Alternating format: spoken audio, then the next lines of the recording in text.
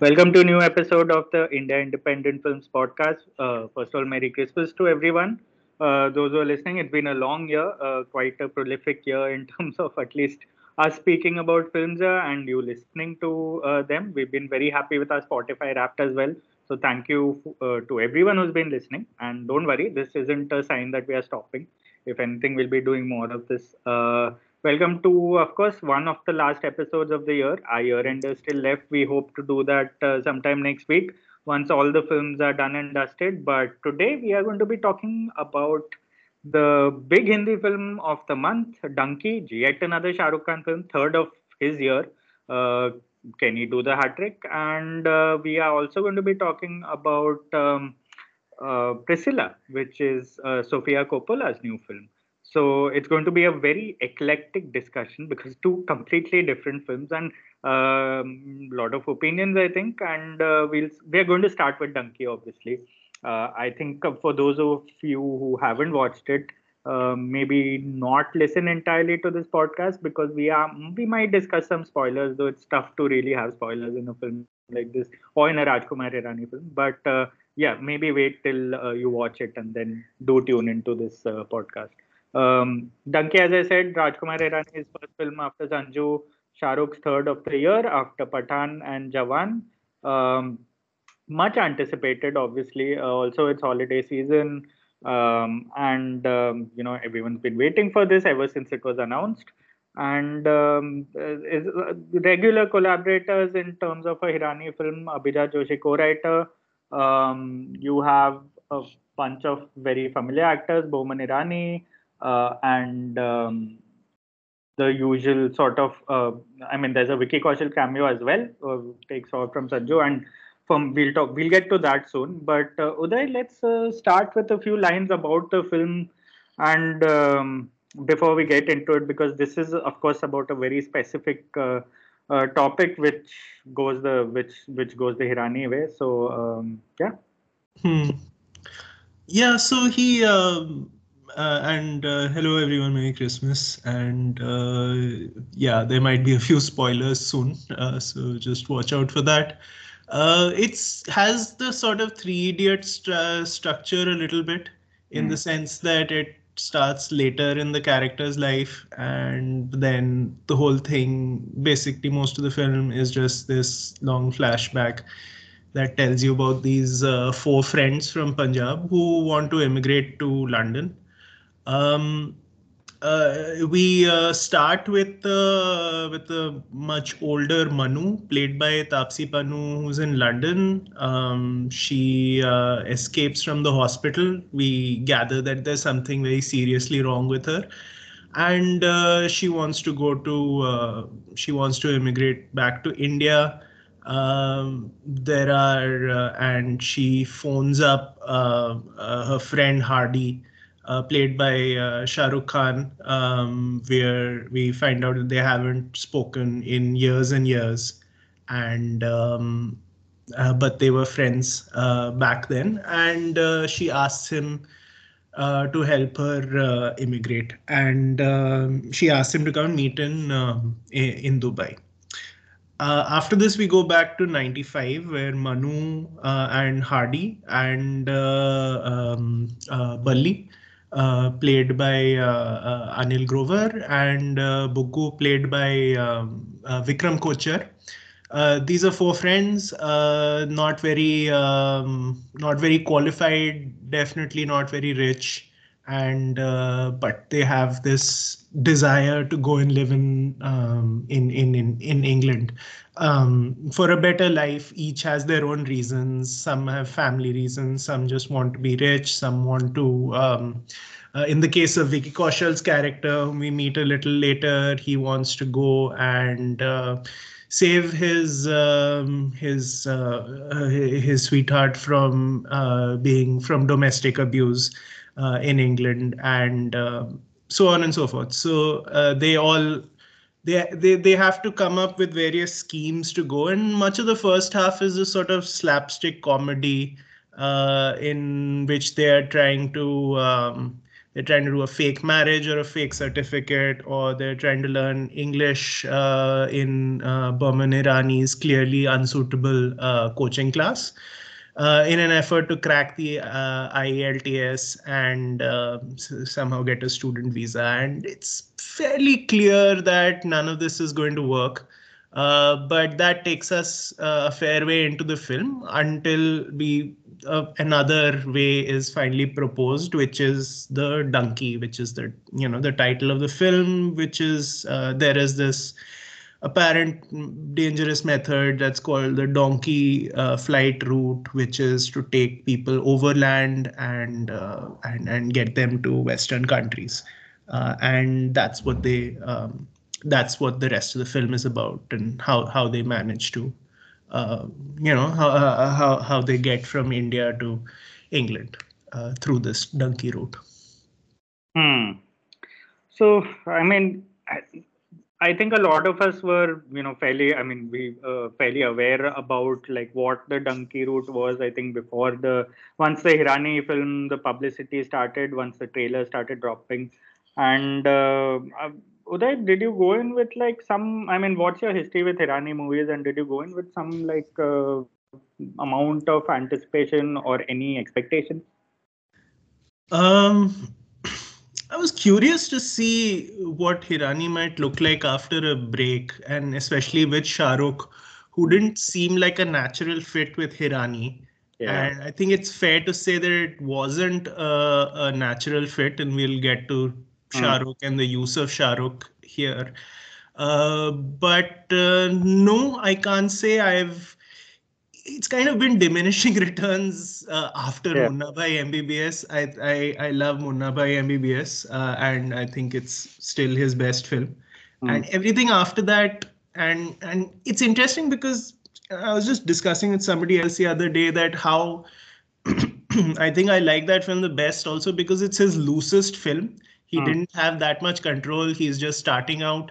And so it had like this slightly slapdash kind of screwball quality to it, which sort of every film after that you can see him like control more and more and more of the film. Like nothing moves unless Hirani wants it to move, and nothing breathes unless he wants it to breathe. And with certain directors who have like a really great control on the craft, or who have like spectacular writing which is really witty and all, you don't mind this kind of approach. But with Hirani, it's kind of like he's not a very interesting visual director at all.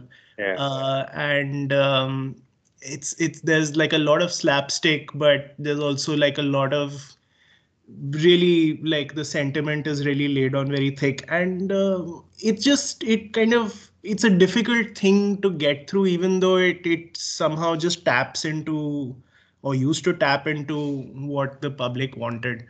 What about you? Like, was it a little weird coming to this film after Pathan and Jawan? Oh yeah, very much. Because I was just thinking about that even before sort of going to watch Dunki in the morning. I was like, I feel like the Shah Rukh that signed Dunki was a very different Shah Rukh to the one we saw obviously in Pathan and Jawan. Like even in terms of his career, I feel like he was desperate to sort of first of all make a film with probably modern Hindi cinema's most successful director, and because he had rejected Munna Bhai back in the day, and Shah Rukh himself needed a hit after taking a break after a string of flops, and I think this was his sort of, this was his cash cow, and it was going to be his like final dash at superstardom, and in his obviously Hirani very safe director as well, so it's almost a foolproof formula. So when I heard about him signing with Hirani, and even if you remember the spot that they did where Shah Rukh goes to his office like this needy actor and says that, sir, I've come to like do a film, and Hirani is the boss there obviously, and that's very much representative of where they were in terms of their career also. Shah Rukh was fairly down and out in terms of the narrative of Shah Rukh, which is so important this year. That's how it stood. But I don't think a lot of us expected Pathan and Jawan to be what it became, and massive successes. irrespective of our opinions of it, and some of us enjoyed it, some of us didn't. But it's just been that kind of year. Like it was between Pathan and Jawan. I can't think of a bigger star year in recent memory. Across industries, and so that, I mean, the action Shah Rukh Khan that we got used to, the where he's basically playing a version of himself like a superstar, this meta Shah Rukh Khan narrative that he's tapped into in a very nice and pulpy way. I think a lot of us got, like, at least I did. A lot of us got used to that because very loose Shah Rukh that you see in those films, and he's clearly trying, like, I mean, he's clearly like sort of going the very mainstream way in terms of his image. So I was a little apprehensive about him doing an actual film after all that.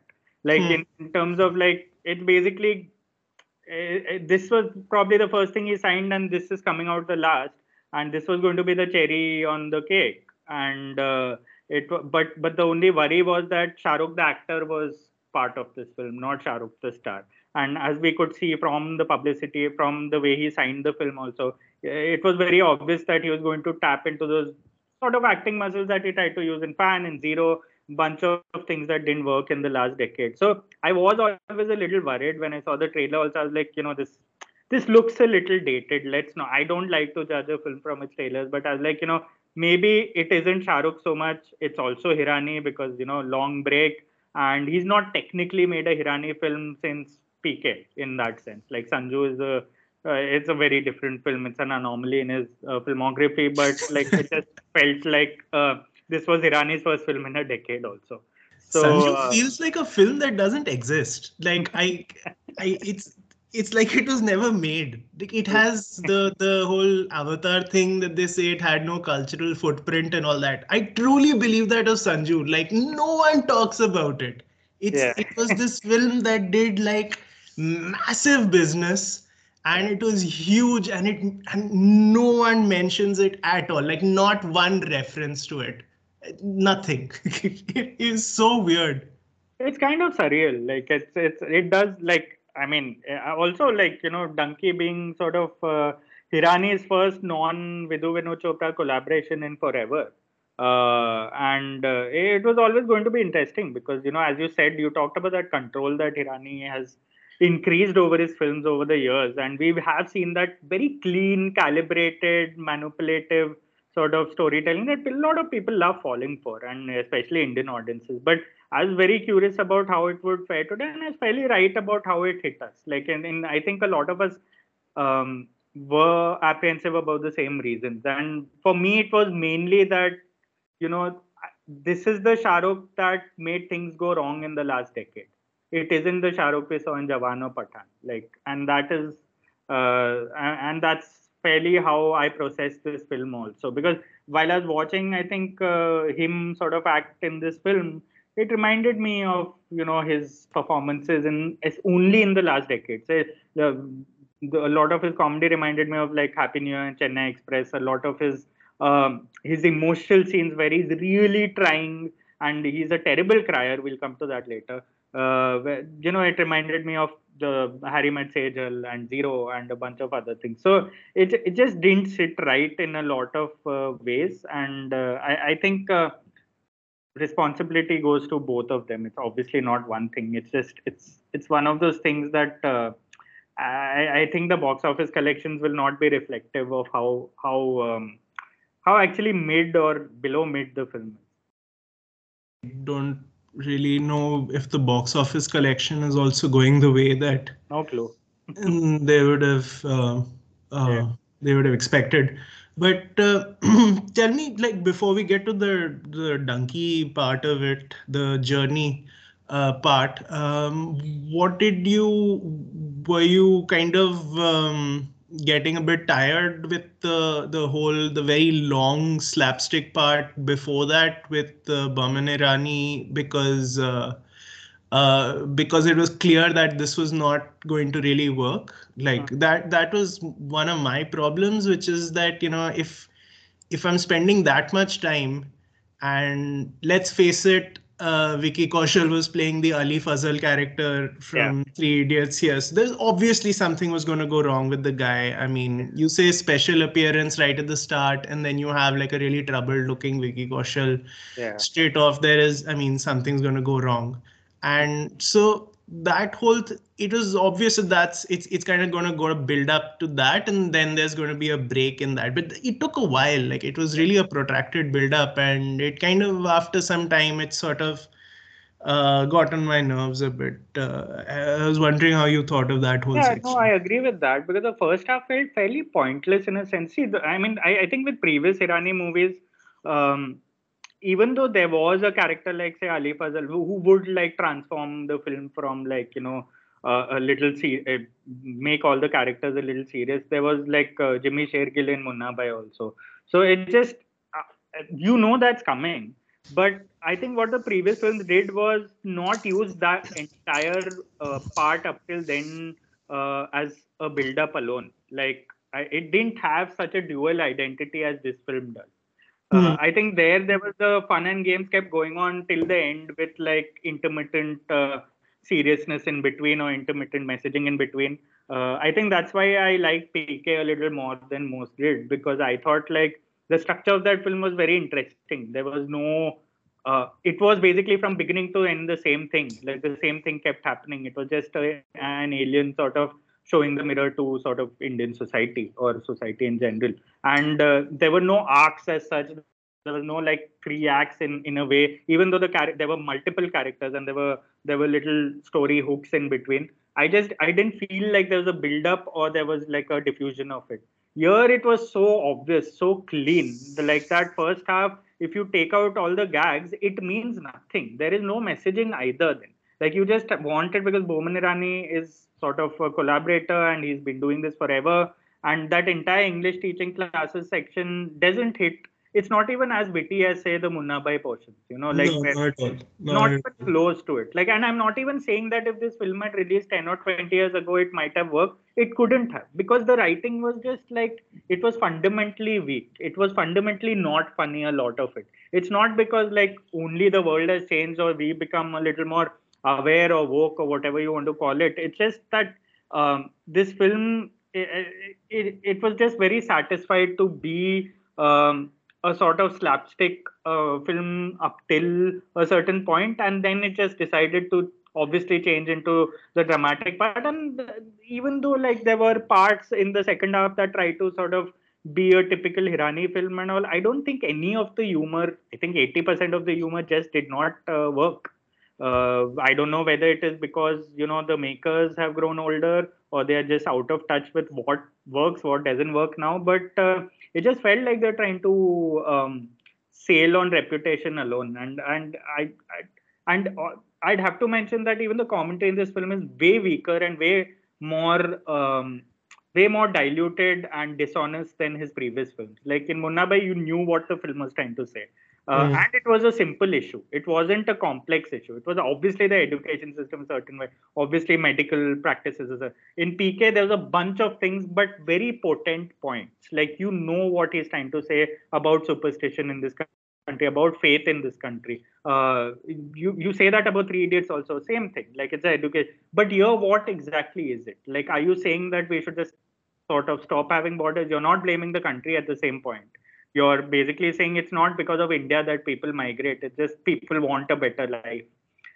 You're not blaming the system in India. You're just like saying that we Yeah. deserve to really we deserve to go wherever we want because they came wherever they wanted back in 50, 60 years ago. That is rubbish, right? Like that is simplification to the next level, and that sort of goes hand in glove very much with the kind of patriotism we see today, which is also disappointing, especially after a film like PK, which would have never passed the censors. No.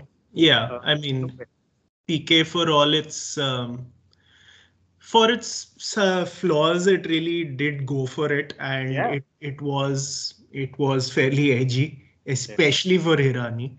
And this is, I think, fairly takes really pulls its punches, and it has like a really simplistic worldview. It's not in. I mean, what is what kind of galls me a bit is that it's not interested in like the refugee crisis or Yeah. people who are, who might have more dangerous, lives, and who might have like more burning reasons to have to seek asylum in another country. Everything's just a punchline to them. They have like a little bit in Iran, and they're just like, it just uses Iran for cartoon villains and it moves on. Instead of wondering that, out there, like there may be people who, have to leave that country and leave by really dangerous routes, and don't have any of the, security that this quartet has, that if they don't get to England, they can always go back to their own country.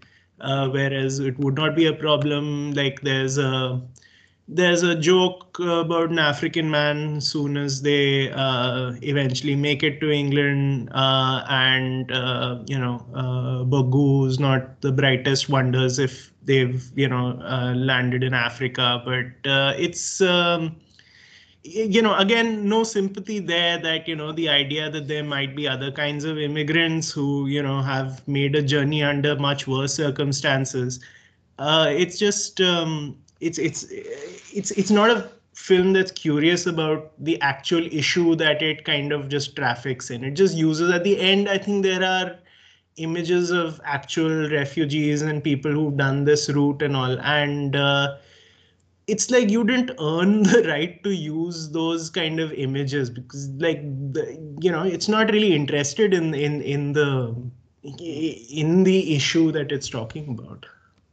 Yeah, no, absolutely. Like in the end, when I saw those images, I was like, is this a joke? Is this the film we've been watching really? Because it didn't, as you said, it didn't earn the right. It just felt disingenuous. Like I'm like, of course, the maximum they wanted, or they even came close to showing with its absolute shallowness, is how one of the characters actually lives in London with a bunch of other South Asians, like 10 or 20 people sharing the rent in a very messy room, and all undocumented migrants, and all of them sort of doing odd jobs. And I can name at least 10, forget Indian films or foreign films, I can name at least 10 Hindi films who've shown us the same thing in a far more effective manner. And as you said, they turn everything into a punchline here. It has to, it, it goes very much with this, in general, the Indian culture of not being able to handle serious situations and always trying to diffuse everything with humor or joke. Like that is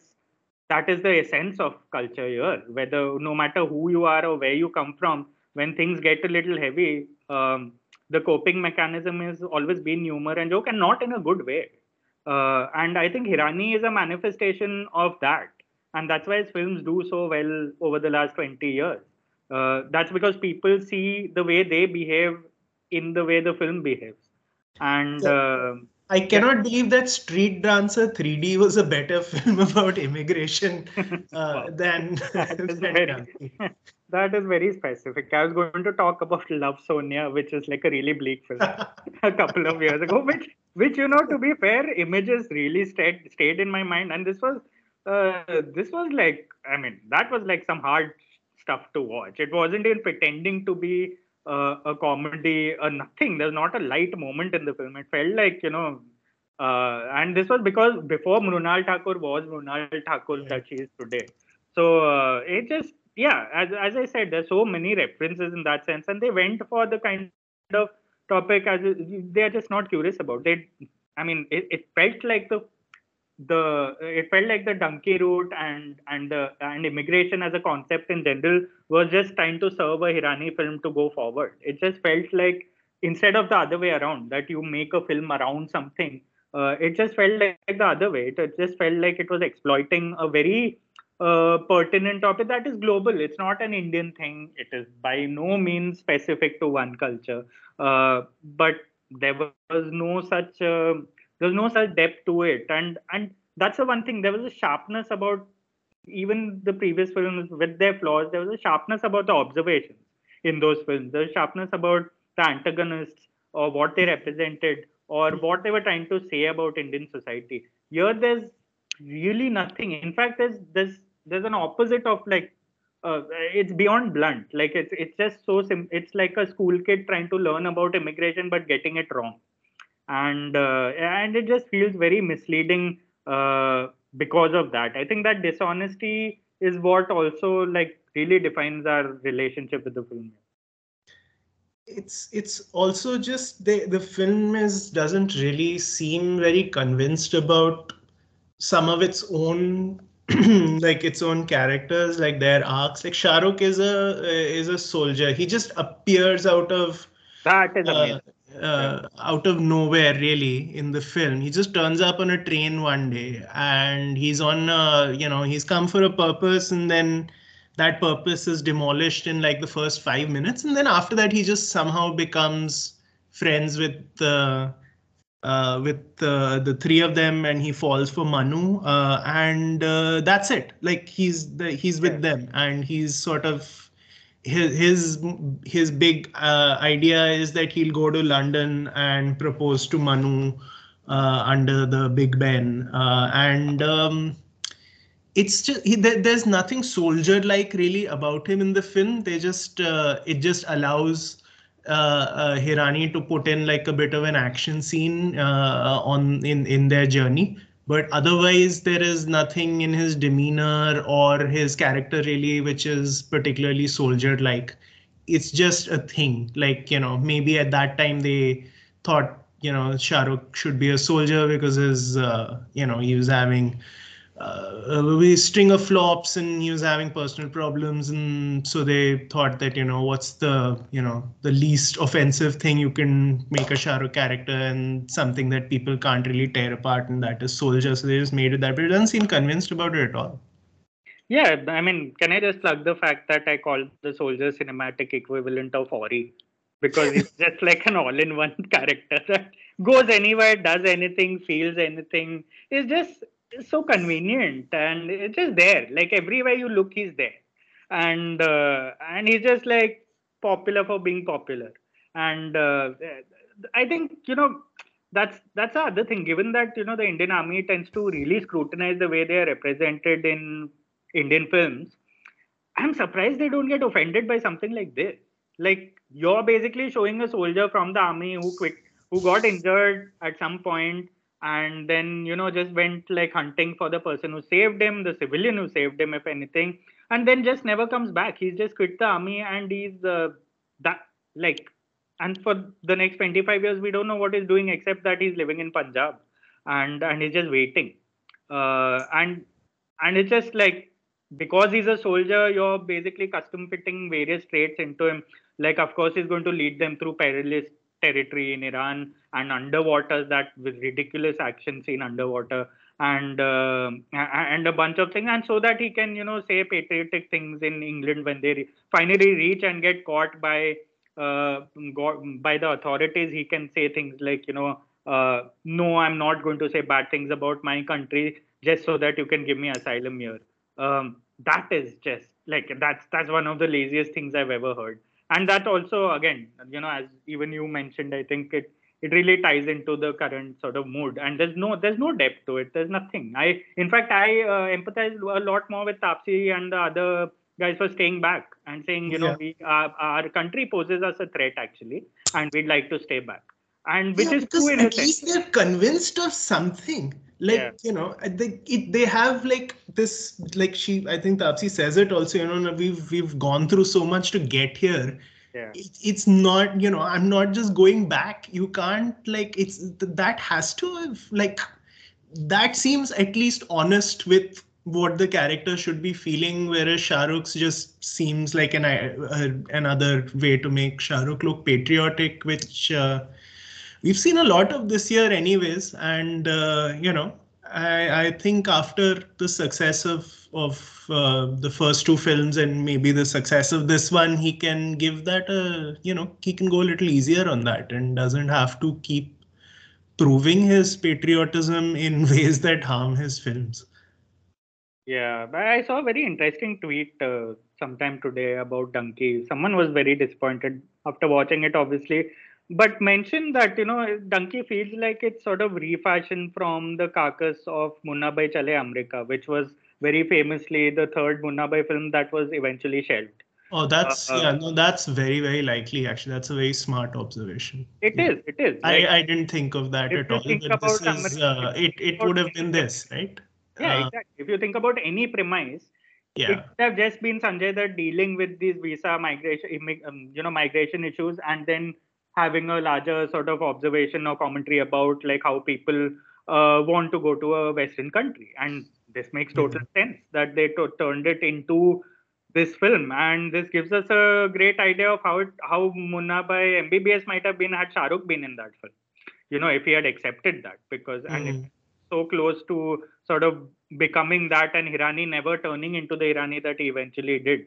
Mm. So and it is an interesting point, because I see like that this entire film as in that context now, and see how wrong it could have gone, or it has gone in, when you have someone like Shah Rukh Khan in it, because you're also at the same time trying to cater to who he is and how he acts, and whether he can do certain things and he can't do certain things, because accept it or not, it's 2023, it's not the Munna Bhai era, it's not like the 2000s. So you have to be careful, and Shahrukh, being Shahrukh, has certain ticks that he'd like to do. He'd like little homages to his own filmography in his films that he always does, and there's no shortage of that here as well. Like even the soldier thing, he's played soldier a bunch of times famously in hit films in the past, and he does a lot of things here that we can see shades of younger Shah Rukh in. But that's the thing, and it totally takes away from the film's own conviction in its own sort of what it's trying to deal with.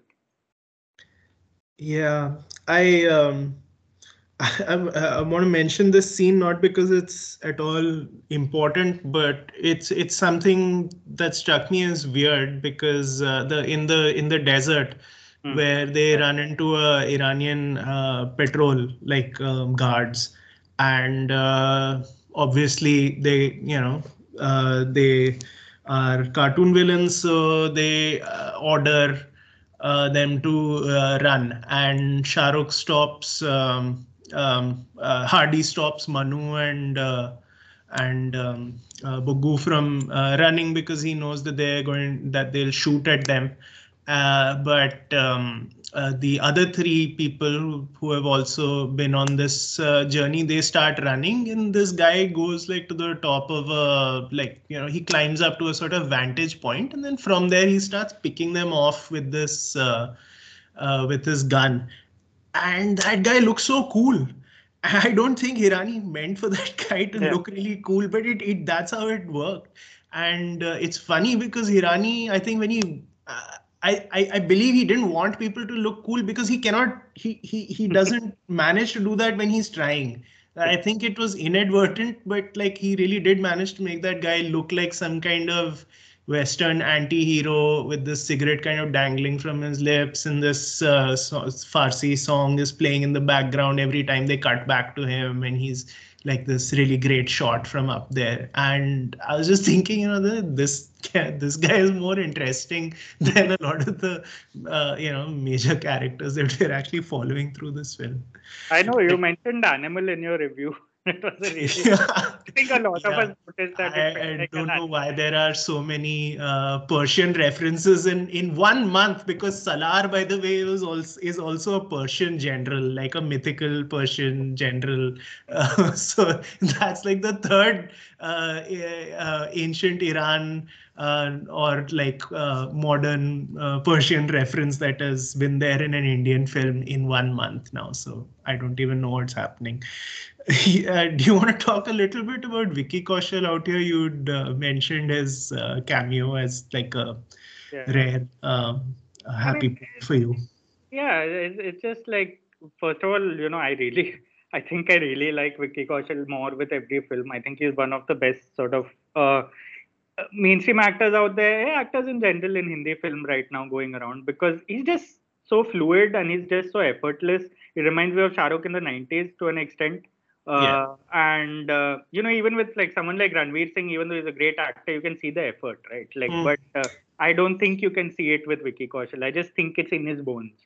And even here, it feels like he's in a different film. And I know his character was designed like that. He's the serious guy. He's the typical Hirani character who changes it for the others, whose fate is basically used as entirely a trigger to sort of go on to the journey. And it just felt like he was such an interesting character. And normally these characters are always more interesting than the protagonist we have in any Hirani film. And whether it be Ali Fazal or even in the Munnabai film,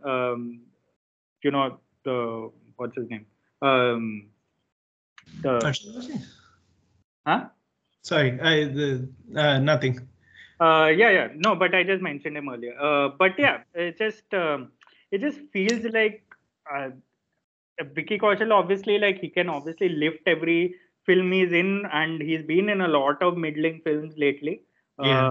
But the problem, and there is a problem when such fine actors like that tend to elevate the film they're in, because then our sort of illusion or our relationship with the film is really challenged, because we don't know if it's the film that's actually good or it's the actor. And that happens quite a lot in Hindi cinema, because a lot of the performers tend to be in films that are far worse than them. And that happens a lot with Vicky Kaushal. In the 3 or 4 films that he's done this year, none of them really He's had 5 films this year, by the way. Yeah, exactly. Because Almost Pyar was also this year. Oh and, God, I absolutely. Zara Hatke, Zara Bachke, which I missed. Which I watched. And Great Indian Family, which we discussed on one of the episodes. Yeah. Sam Bahadur, which we discussed recently. So yeah, that's exactly the same thing he does here as well. Like in those portions that he's here, it just feels like it feels like Dunki might go somewhere, but we know where it's going, unfortunately. And it's just sad that he was the cameo in this film and not like Shah Rukh.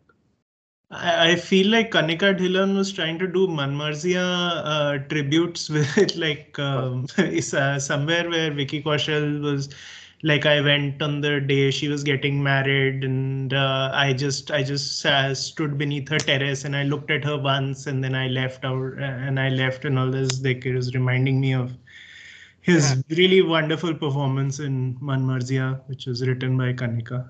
Yeah. That's true. Kanika's contribution. It's funny. You can actually see, because there are 3 writers in this film, and Kanika is the new one in terms of the collaboration, and you can actually see where she's contributed, given that we are fairly familiar with her work in the last 5 years. And yeah, Vicky Kaushal character is definitely a Kanika edged character. Yeah, I thought Taapsee wasn't bad. I think she played especially the portions where she's an older Manu quite smartly, because she doesn't try and do too much. Yeah. I think on the evidence of this film and Jawan, can we just all agree that Shah Rukh is really bad at acting old, which is not really old, it's kind of his age, but he's like, he just doesn't know what to do, because he's just spent so much time acting much younger than his age, that having to act his own age or a little older is just very confusing to him, and it just it comes out in very embarrassing ways, I feel. See, now I'm going to have to tell you that Jawan's old character was my favorite of the year. Like, oh God. Like, this Vikram Rathore there was like the old Shah Rukh, even though he's acting terribly in that, it just went with the general campiness of the film. Like and it's just the packaging of that character. It wasn't his acting. That I can maybe. I mean, with the cigar, the cigar was the best actor in that film. And it did wonders to his image in that. But yeah, again, that's down to the filmmaking in that film. That's down to the kind of film it is. But here, this reminded me very much of how terrible he was in Veer Zara, like as the older Shah Rukh, the one who's stuck in a Pakistani jail for 22 years and then goes to court, and have the same reunion moment with Taapsee Pannu here as he did with Preeti Zinta there. Again, another ode to a Shah Rukh film, absolutely unnecessary, but they had it. And you're right that he's so used to playing characters younger than his age, because he's 58 now. And he's been like older than his characters for so long that he thinks playing an older character will require him to be like 70 in his head. And he's constantly been doing that every time he plays someone older. And that's sad, because if he had just played his age here, which is the Shah Rukh we know, or we see in interviews, even though he seems younger than his age in interviews, even if he had a bit of gray here and just acted like he did, I don't think he would have. I don't think it would have harmed the film at all. Here, it was so inconsistent that in the beginning, when the film opens with that race he's running in Punjab, and then when it cuts back to the airport later, when the reunion happens and the older people go onto this reverse donkey to come back to India, it's so inconsistent because in some scenes he's limping, some scenes he's walking differently, some scenes he's talking differently. So it just it's Yeah. weird. Like you don't have to act so hard. Can I just also say he's one of the worst criers in the last like, and we love good criers, right? We've talked about criers earlier. Deepika Padukone is right up there. Deepika Padukone is like perhaps the best crier in Easily. Hindi film history. Yeah, easily. Like there's nothing. And when you see Deepika day in and day out, especially opposite Shahrukh, as she has been twice this year, Yeah. you see someone like Shahrukh, and I've been going on about this like a parrot for like 20 years. That someone has to like rein him in and tell him that stop using your lips like that, stop using Yeah. your eyes like that, Yeah. stop being Vicky's the not a Shahrukh. bad crier himself. Vicky's a terrific crier. Vicky's an like he was in that phone call that this film that he received was. I mean, you can learn so much. Shahrukh was a great crier in the 90s. You know, to put it into context, when he had like the cheeks that could actually move. Yeah. I know I'm getting too technical, but as someone who's grown up watching Shahrukh films, to watch him as a crier today is like just it's so difficult. It's so like I was laughing at the screen while I was watching Dunki. I was like, here it comes, and I started laughing when the lips start quivering and when he does that silly thing with his voice. And he's been doing it since Dil To Pagal Hai in various ways. That's why I maintain that in Rab Ne Bana Di Jodi, sort of Aditya Chopra really directed the hell out of him, telling him that you better keep your lips shut and not show those dimples throughout the film and act as that docky Shahrukh that you do. Just act, and when you cry, do not cry the way you usually do. That's the only film, if you look at his career in the last 20 years, that he's uh, managed to circumvent that sort of very stubborn star image that he has, and he thinks people want to watch him cry a certain way. And I admire the fact that he plays characters that only cry a lot. Like that's a very nice way of presenting Indian masculinity. We've talked about this earlier. He represents a very nice little antidote to the kind of masculinity we see, the Shahid Kapoors and the Sunny Deols and the others do. But if you want to do it a certain way, this is not the way you shed tears on screen, man. Yeah.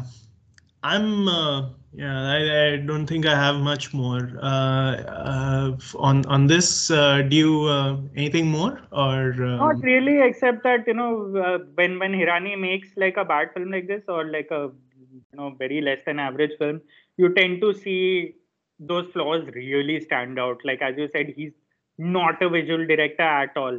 When one of your jobs as a filmmaker is to actually be a little visual if possible. I'm not saying like have a style or have a palette, but wow, he is just so unimaginative. And even his, the songs in his films, the song picturizations, it's all so derivative. It's all so safe. And these things stand out only when the film is bad. And this is what has happened now. And then you see that, in fact, he's not such a good filmmaker. He's a good storyteller. He's been a good storyteller in the past, maybe, but like I don't think he's evolved with the times.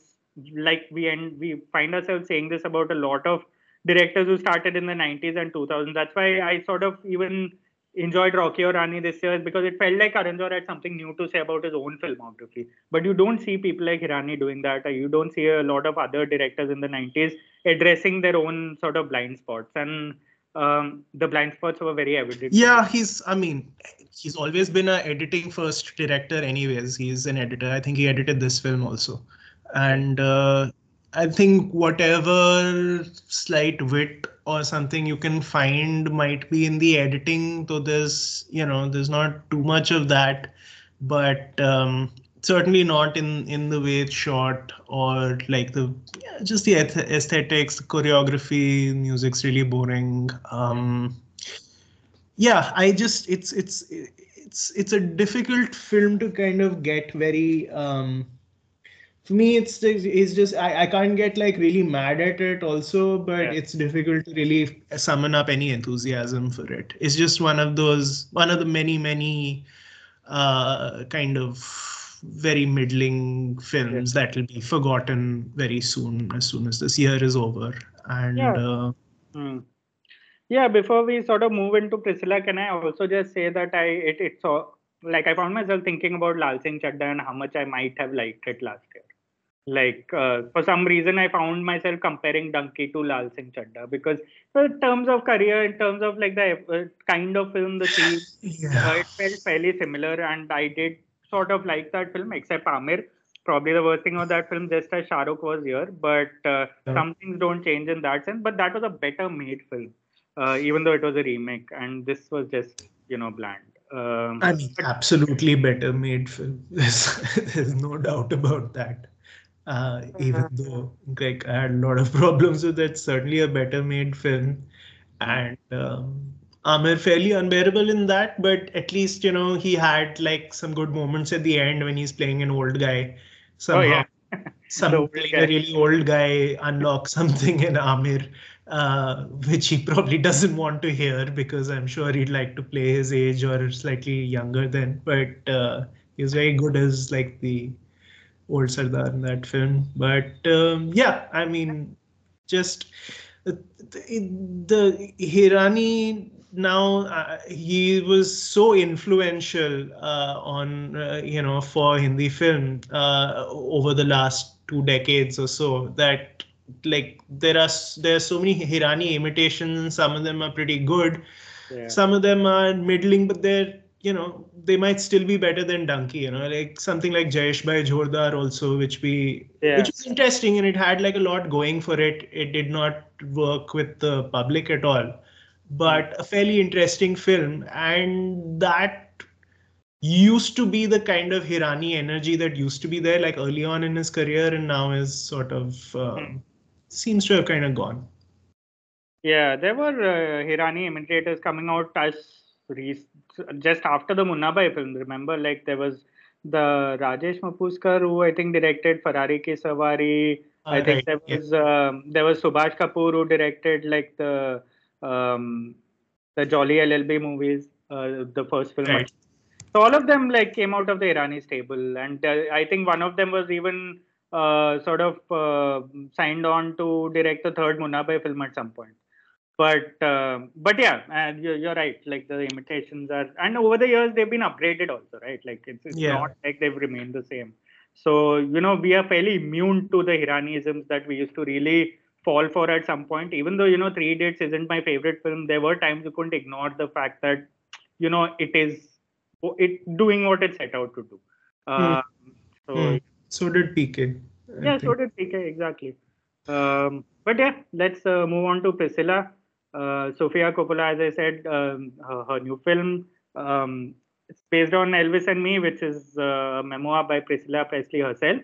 And of course, the film is about Priscilla Presley, who, as many know, is the wife of Elvis Presley. Uday, a few lines about the film?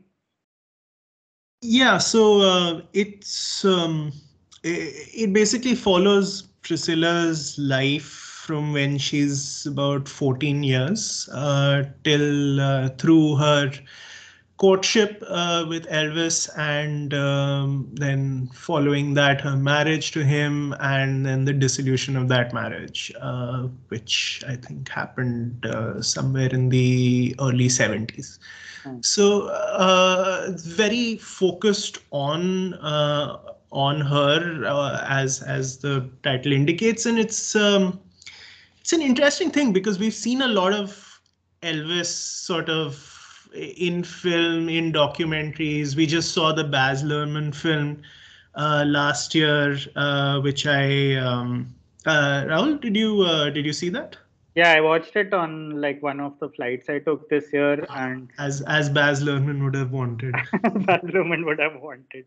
And like I'll be on.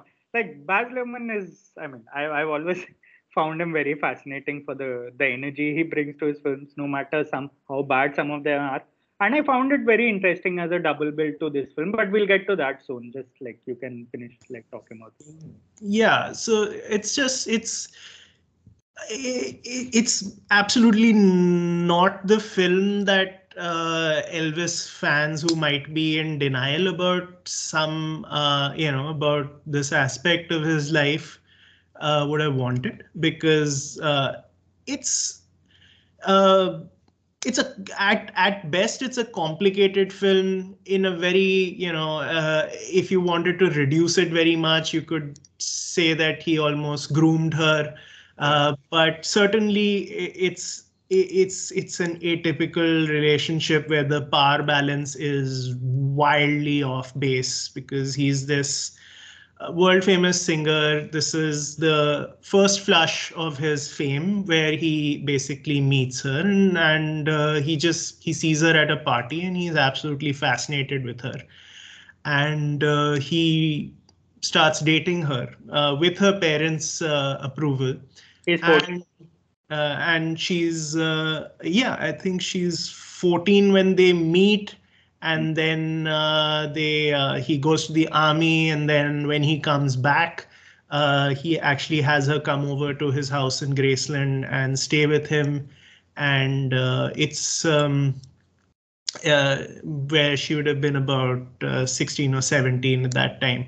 And it's quite interesting, because it's not like the film is a very it's not taking a very moralistic view, but at the same time it's absolutely not airbrushing anything, and you see how Priscilla is very much a sort of overawed schoolgirl for maybe about half the film at least, until she then kind of grows into herself and starts realizing that her life is not going the way she wants it to. Brilliantly played, by the way, by Kaylee Spaney. I hope I'm pronouncing that right. And Jacob Elordi is a very interesting Elvis Presley. I feel like my great love for Euphoria, the TV series, is paying off, because every one of its actors now just seems to be going on to do wonderful things. So yeah, and he's a very interesting Elvis. Very, as Rahul mentioned, the double bill with Baz Luhrmann's Elvis and Austin Butler's interpretation of him and Elodie's one out here could not be more different. Both are very interesting. I do prefer this one though, because it's very interesting, because it's like, how much is this guy aware of what he's doing, and like does he feel that he's doing something wrong? You're always in some kind of in a bit of doubt about that, and it's very interesting. Yeah, there's a moral ambiguity, right, about his performance here, which is, I mean, it would have been very easy to make him a jerk, of like a very blatant jerk, and there are scenes in which he comes across as one, but then you realize that nobody is really aware of how they are behaving in this film. They are sort of almost victims of the spotlight on them, and I found that very interesting. That like if you watch Baz Luhrmann's Elvis, which is a full-fledged biopic about Elvis with Austin Butler, and if you watch a Priscilla in that film, and if you watch this, where Priscilla is the foreground of the film and Elvis is the background, you can actually get a 360-degree view of the marriage. And because it is like, it did feel like this was technically the backdrop of that film at some point, because for majority of this film, Kelly Spaney's character Priscilla is just waiting in Graceland in that mansion, which is like built like a beautiful cage, and she's just waiting and trapped in some sort of romantic captivity, while he just comes in and out after tours, and sort of manipulates his way around the man, just tells her to keep the home fires burning, quote unquote, which is, I mean, if you look at it through a 2023 lens, a lot of it is very difficult to watch, especially the way he behaves with her and the things he tells her. But this is the 1960s, and it is as even you mentioned here, that's how Jacob Elordi even plays him, where that sort of tone, you don't know if it's tone deafness or if it is actual sinister, grooming predator behavior. And I think that's what makes him such an interesting Elvis. Of course, he's not the protagonist, but the shadow looms so large, right, over Priscilla Yeah. in general as a biopic, if you want to call it that. It's more of a memoir, really. That even though it's exec produced by Priscilla herself, I wouldn't call it entirely.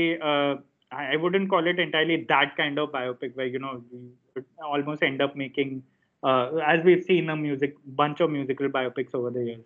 But yeah, Kaylee Spenny really one of my favorite performances of the year. So and the I think that's where we'll get into um, Priscilla as a film, because it very much felt like Sofia Coppola, more of a Sofia Coppola film. Like, I like the fact that Oh, absolutely. Coppola recognized Priscilla or the memoir as one of the many women in her own filmography, rather than wanting to make a film about a historical character who is real, who's still alive, who has her own version of the marriage of to one of the most famous musicians to have ever lived. It just felt like a Sofia Coppola multiverse, and she's the newest character in it. And it has so many themes in common with Lost in Translation and Marie Antoinette and Somewhere and a bunch of other films that she's done. It's the same protagonist, the same theme. It's just that this actually happened, and it's just Sofia Coppola gives it that exact loneliness and isolation and ambiguity that we are so familiar with through over the years. And that's why I really I mean, look at it. It's exactly what the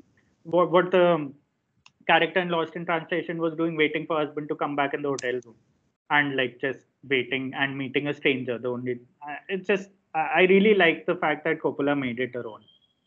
Another really smart idea on, just on the filmmaking level is to have a soundtrack that is almost Yeah, entirely free of Elvis songs. I think we only hear one Elvis song in performance while he is, which he's performing, and there's a montage going on. yeah, Otherwise, all the other songs are by other artists. And what a smart way of not having, like, Elvis is anyways going to be a looming presence in the film, but you mm, don't want his music, his songs to be playing all the time, so that, because you want it to be Priscilla's film. yeah, And so, you're kind of getting the idea that, yeah, maybe she wasn't just always listening to Elvis songs, and she's listening to other things. And mm, even if it's anachronistic, some of the songs, it's they give us some view into her mind space. And I thought that was a really smart idea. Like, I mean, that, and it's such a Sofia Coppola idea also, because she's done mm, the anachronistic soundtrack before, but this is such a, like, it just makes so much sense with this film. And of course, like, no one shoots music on film like her. Like no one. yeah, There's hardly anyone in, like, ever who's been as good. And I just at the where she's listening to Crimson and Clover, or Crimson and Clover is playing on the soundtrack, and she's walking. This is after the very first time when she meets Elvis, and then she's walking through school the next day, and mm, through the school corridor, and that song is playing, and it's a slow motion scene, and she's smiling because, she's like, I just met Elvis, and, like, this, like, these people don't know, but I met Elvis. It's like she has that. Uh, yeah, she's just, her life has kind of changed, even though she doesn't know that it's going to change completely. But even just the fact that she met him and he talked to her, and then the next day when she, when there's that scene, it's so perfect, and it's mm, shot so brilliantly. um, really, it's really smart idea. And mm, another film I was reminded of, not a Coppola film, mm, was in the parts where he's trying to court her parents, as it were, into letting her, first of all, letting him take her for a date, then to let her come to Graceland. And those scenes reminded me very much of An Education, oh, where mm, two parents who are, concerned about their yeah, daughter, their young daughter, who may or may not be preyed on, and they love her, mm, and she loves them. and yet somehow this it goes forward. It's allowed to go forward, and it's very much reminded me of those scenes. That's a good point. Like, Education was one of my favorite films. I mean, since then, Carey Mulligan's just been And released. Right? Kaylee Sweeney does look a little bit like Carey Mulligan. She does. She does. I'd have to say for sure. And Education, and I think there were also parts of Catch Me If You Can in how sort of Leonardo DiCaprio, when he Oh, pretends to be a doctor and then tries to sort of court the nurse who's, sort of, and then has to like technically court her parents also. There were shades of that also in the beginning of the film, because even though that was a con man film, and it's not very different from thematically from the way Elvis goes about his business at the beginning of this film. I actually found it very interesting how far Sofia Coppola goes in the characterization of Elvis. Like, I've never seen it happen before. Like, if someone were to make a, I don't know, Michael Jackson biopic, honestly, at some point in life ever, apart from not the documentary, but like an actual biopic, I would imagine it would be something like this, or Elvis's character here would be something like this. I even wrote like that Graceland reminded me, at least the way it was filmed, reminded me a lot of the way Neverland came to be filmed later on in history by documentaries, by even our image of it. Because, mhm. and of course, Michael Jackson had married Priscilla Presley's daughter, Lisa Marie Presley. So you can see where Lisa Marie might have, sort of had fashioned her idea of men on, because, you see a film like Priscilla and realize what Elvis might have been behind closed doors. And a lot of us were aware of that. It just, as it usually tends to be in toxic musician biopics, we really glide over it. But yeah, I found it very interesting how far she went, because Elvis Presley, obviously, we only seen a certain kind of Elvis Presley, as we did in Baz Luhrmann's film last year, where he was technically, if you look at it, a victim to Colonel's, manipulations, played by Tom Hanks, but incredibly campy way. Yeah. And you only hear Colonel once on a phone here, and if you have watched that film, you know exactly what's going on when Elvis leaves Graceland and comes back. You know what he's up to, and there's a scene that almost matches, almost cut to cut in the end, when he's in the hotel and he's on a drug binge, and he's like, and Priscilla just goes to break up with him and say that I'm leaving you. You've seen an exact scene in the Baz Luhrmann film as well. So I really liked what sort of Coppola, how edgy, how far she took it, because the grooming part in the beginning, it did feel very creepy. It's also, she, without having to spell things out, Yeah, and she manages to do so much with just like the conditions in which Priscilla lives in Graceland, because it's, an opulent house, and but like the scene where she goes out clothes shopping. Elvis takes her out clothes shopping, but so when they're going out, it seems like the two of them are going to go out clothes shopping, and that seems like a sweet thing.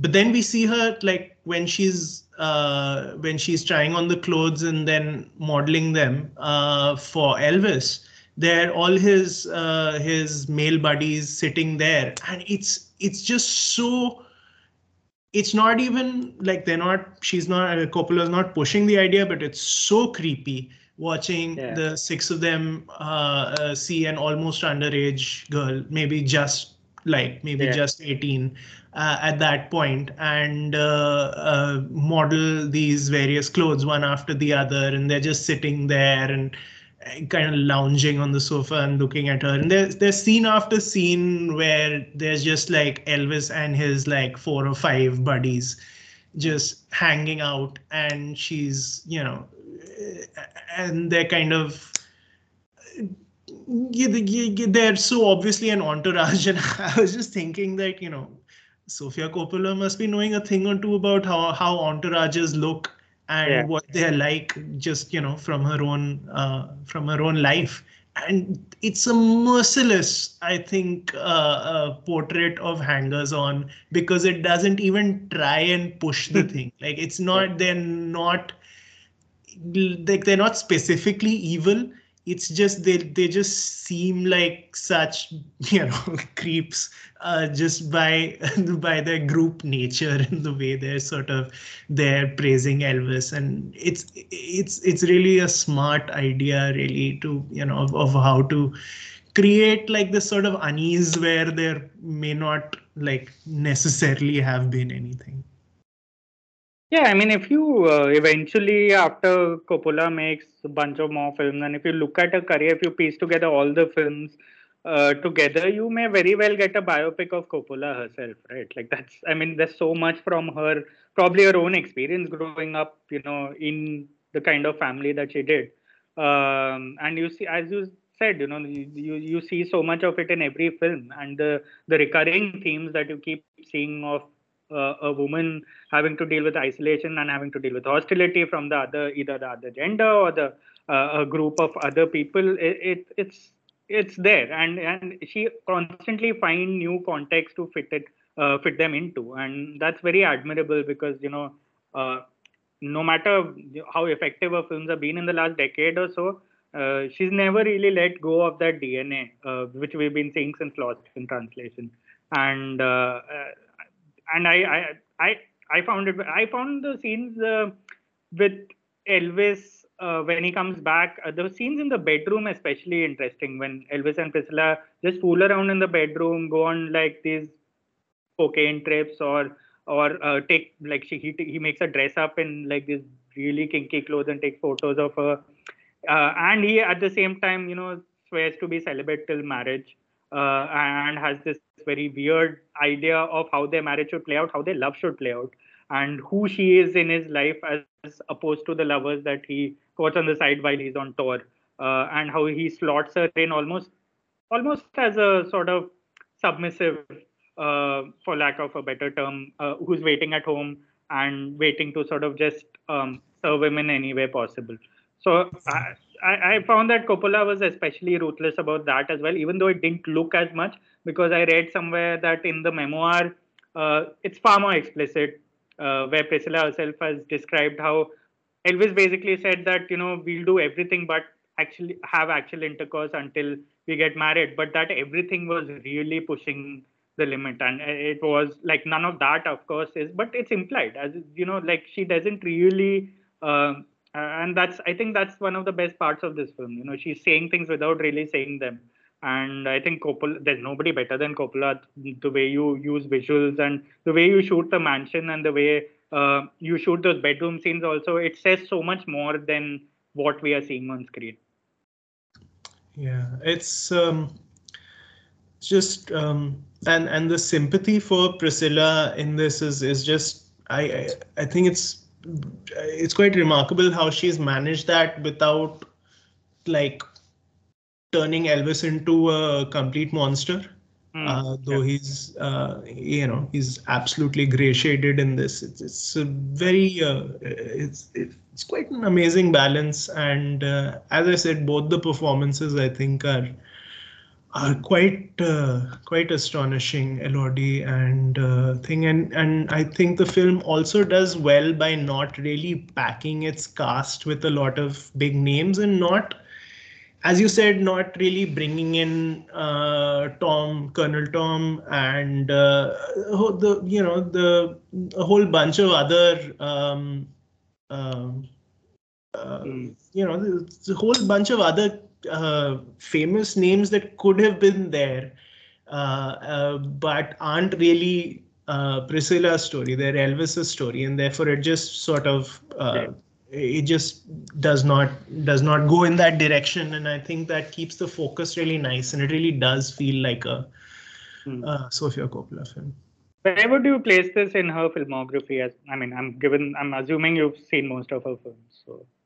Yeah, I missed her last one, On the Rocks. So I missed that On one. the Rocks, that's probably my least favorite.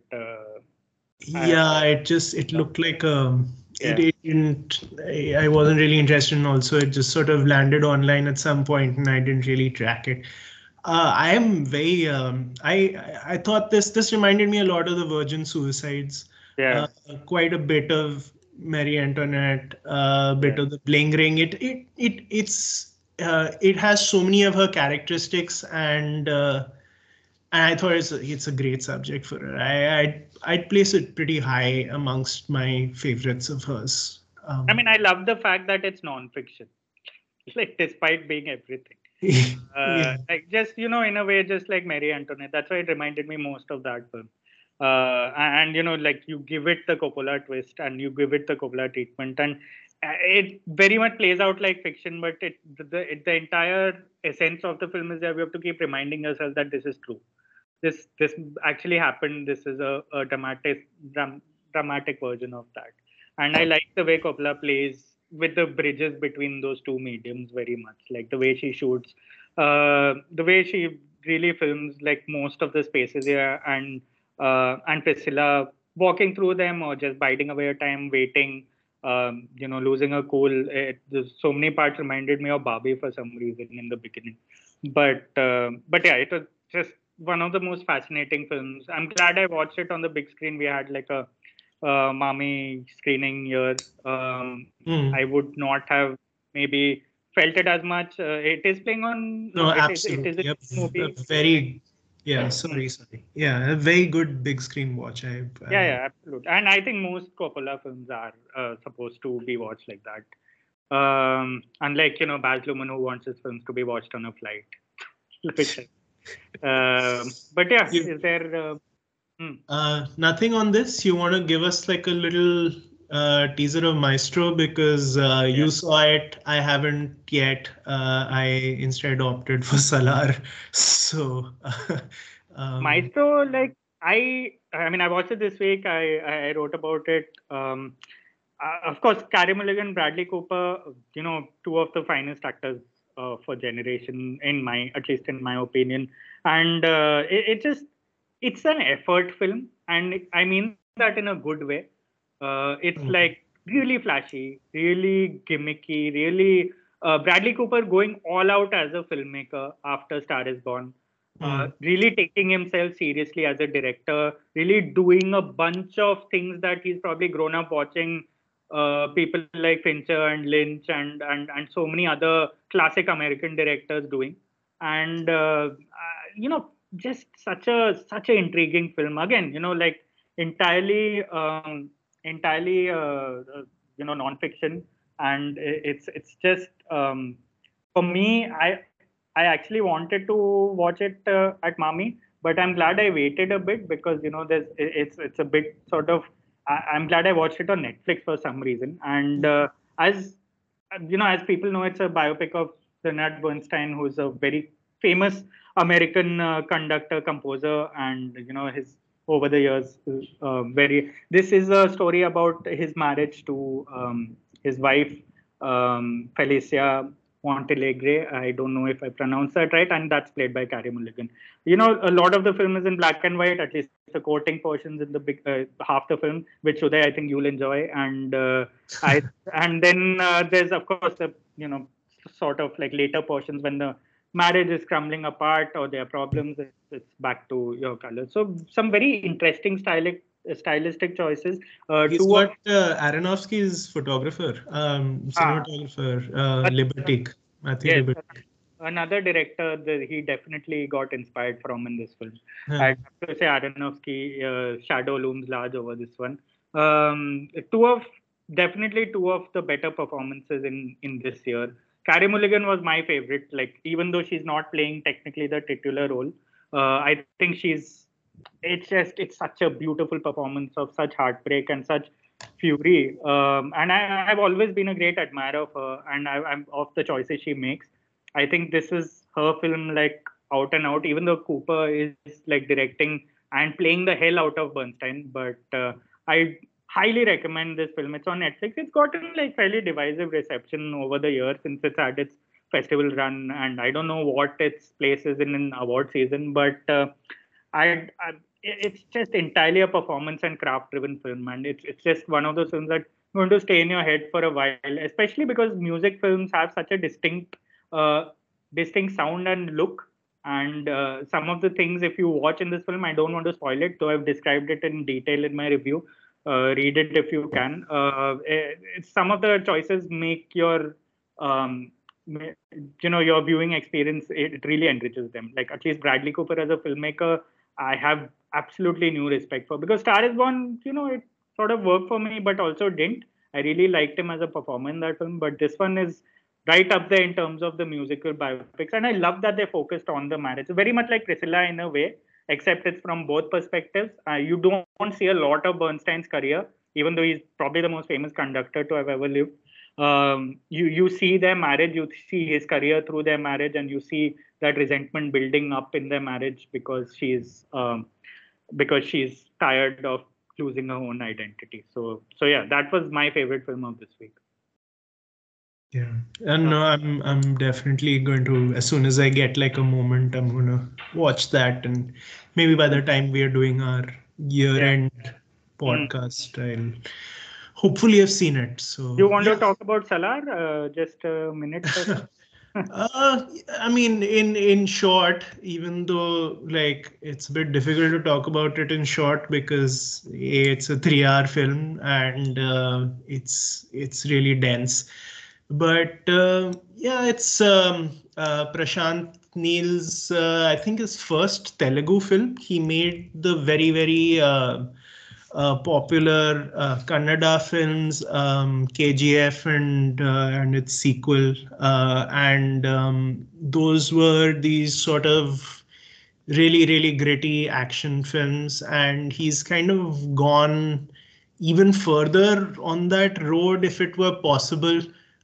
This time he has Prabhas in the lead, and Prithviraj is Prabhas and Prithviraj are basically like these great friends, and Prabhas is this sort of one-man army, and Prithviraj is kind of the scion of this crime empire, and he calls upon Prabhas to help him out at some point. That, in a very very broad sense, that's the film.